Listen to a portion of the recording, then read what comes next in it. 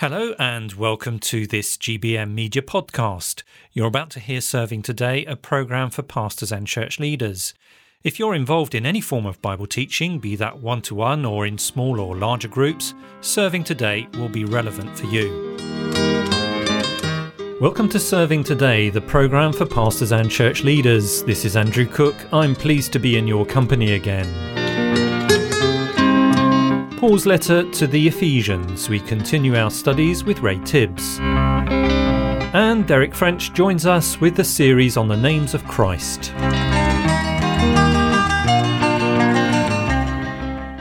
Here on Serving Today, we come to the end of the third chapter of Ephesians, which we're going through with the help of Ray Tibbs. Last time we looked at the second prayer of Paul, which starts in verse 14 of chapter 3. How does Paul bring this to a close? Well, here's Ray to explain further. Well, after his prayer, now in verses 20 and 21, he gives a glorious threefold note of praise to conclude what for us is this chapter.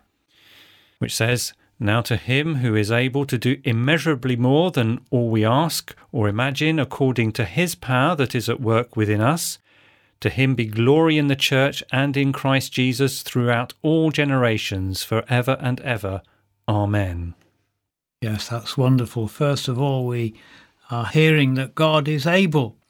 The ability of God is far beyond our understanding, that even Paul piles up one term after another. It is clear that he has not begun to touch the edge of God's capacity. Whatever we may ask for, he is able. If there is something we think of but dare not ask for because it is apparently impossible, he is able. If we combined all the requests we have made with the unspoken desires we had, he is able. He's not limited to our requests and thoughts. He is able to do more. God does not provide the minimum requirements of more. He is able to provide more in abundance. The abundance of God's providence is insufficient to match his generosity. His ability is immeasurable. Ray, how or why could Paul make such a statement? Well, this is on the basis, first of all, of observation of the world around him in creation and history. Then, on the basis of God's own declaration in his word concerning the infinite and absolute power that God has, for example, in Isaiah 43 at verse 13. And then in the experience of the transformation in his own life far beyond any expectations he might have had. This should be a great encouragement to us in our prayers, not to limit ourselves to needs, but to seek the activation of the limitless ability of God. God is able. That's the first part of Paul's note of praise. What else does Paul say? Yes, he goes on to say that God is working. The outworking of the immense statement just made becomes focused in the reality of personal circumstances.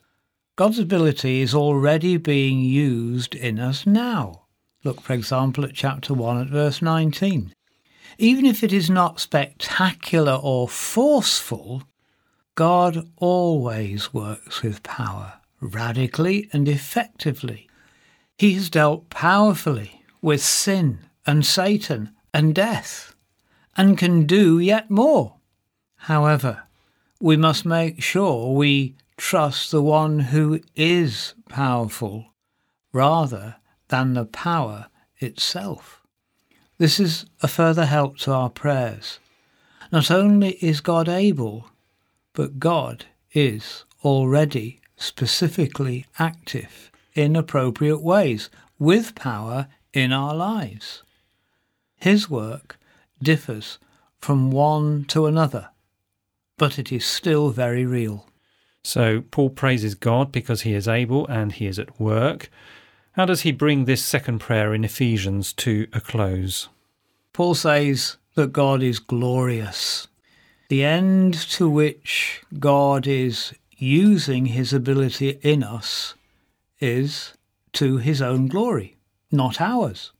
His glory cannot be added to, but it can be revealed, observed, and acknowledged increasingly as time goes on, and then fully once time has ended. It is in and through his own people that this comes about. The church declares and shows that he is glorious. It is evident in this world, although veiled, and it will be unmistakable in the world to come. Ray, we have to be honest and say that so much of the time prayer is a challenge. How does Paul's prayer encourage us here? Yes, again, this truth helps us in our praying. Whatever enhances his glory in and through us, he will do. Whatever detracts from it, he will not do.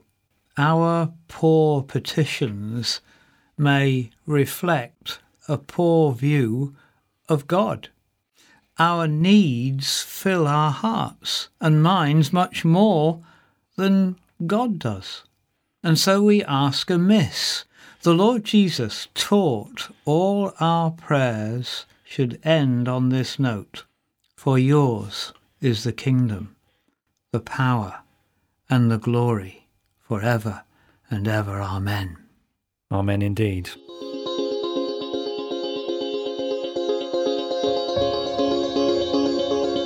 This is Serving Today, the programme for pastors and church leaders. We're joined once again by our good friend Derek French in the series on the names of Christ. In many cases, the titles that are applied to the Lord Jesus Christ have their background in the Old Testament, and this next one is no exception. So here's Derek.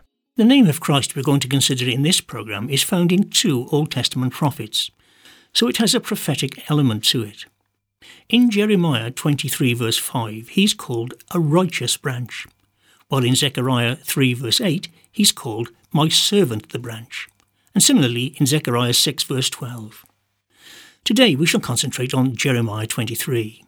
In Jeremiah 23, the Lord, through Jeremiah, had been exposing the wickedness of the rulers over God's people. He probably has in mind King Zedekiah, as he's mentioned in Jeremiah 21, and also he appointed as his subordinates, including councillors and priests, those who ruled the country in an appallingly sinful way. They're described as shepherds in Jeremiah 23 verse 1 who had not cared for the people, the Lord's flock, as they should have done. The Lord declared in verse 2, "Therefore thus says the Lord, the God of Israel, concerning the shepherds who care for my people. They have scattered my flock, and have driven them away, and you have not attended to them. Behold, I will attend to you for your evil deeds, declares the Lord."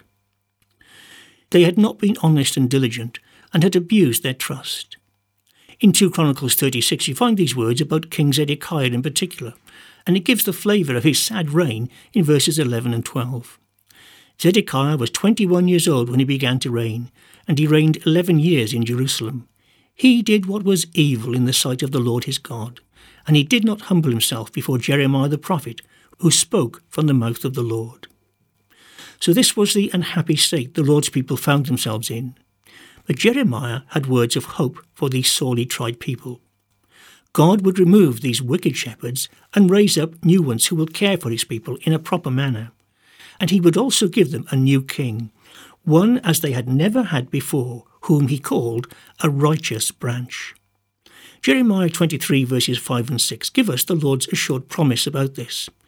"Behold, the days are coming, declares the Lord, when I will raise up for David a righteous branch, and he shall reign as king and deal wisely, and shall execute justice and righteousness in the land.